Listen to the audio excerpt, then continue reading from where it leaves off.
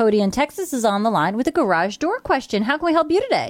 Interested in insulating the garage door. The garage is insulated, ceiling, the walls, everything, except for the door. It's just that thin metal panels.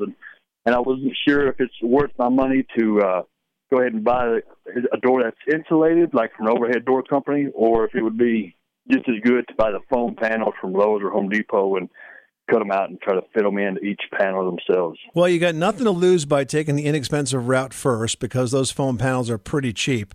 And yes, if you can fit them securely inside those existing metal garage door panels, you're probably going to pick up as much insulation as you would if you replace the whole thing. An insulated garage door doesn't, in and of itself, even if it's brand new, is not going to add that much insulation value to it. So really all you have is as much foam as you can squeeze in there. But remember, just as important as the insulating the door panels is to make sure that you have weather stripping along the edge of the door, that it's adjusted so that it sits well against the concrete floor, it sits well against the jambs, both the side jamb and the overhead jamb, because I would think that wind is probably your biggest enemy in trying to keep that garage warm. And it's good that you've got the rest of it insulated, and certainly insulating the panels will help.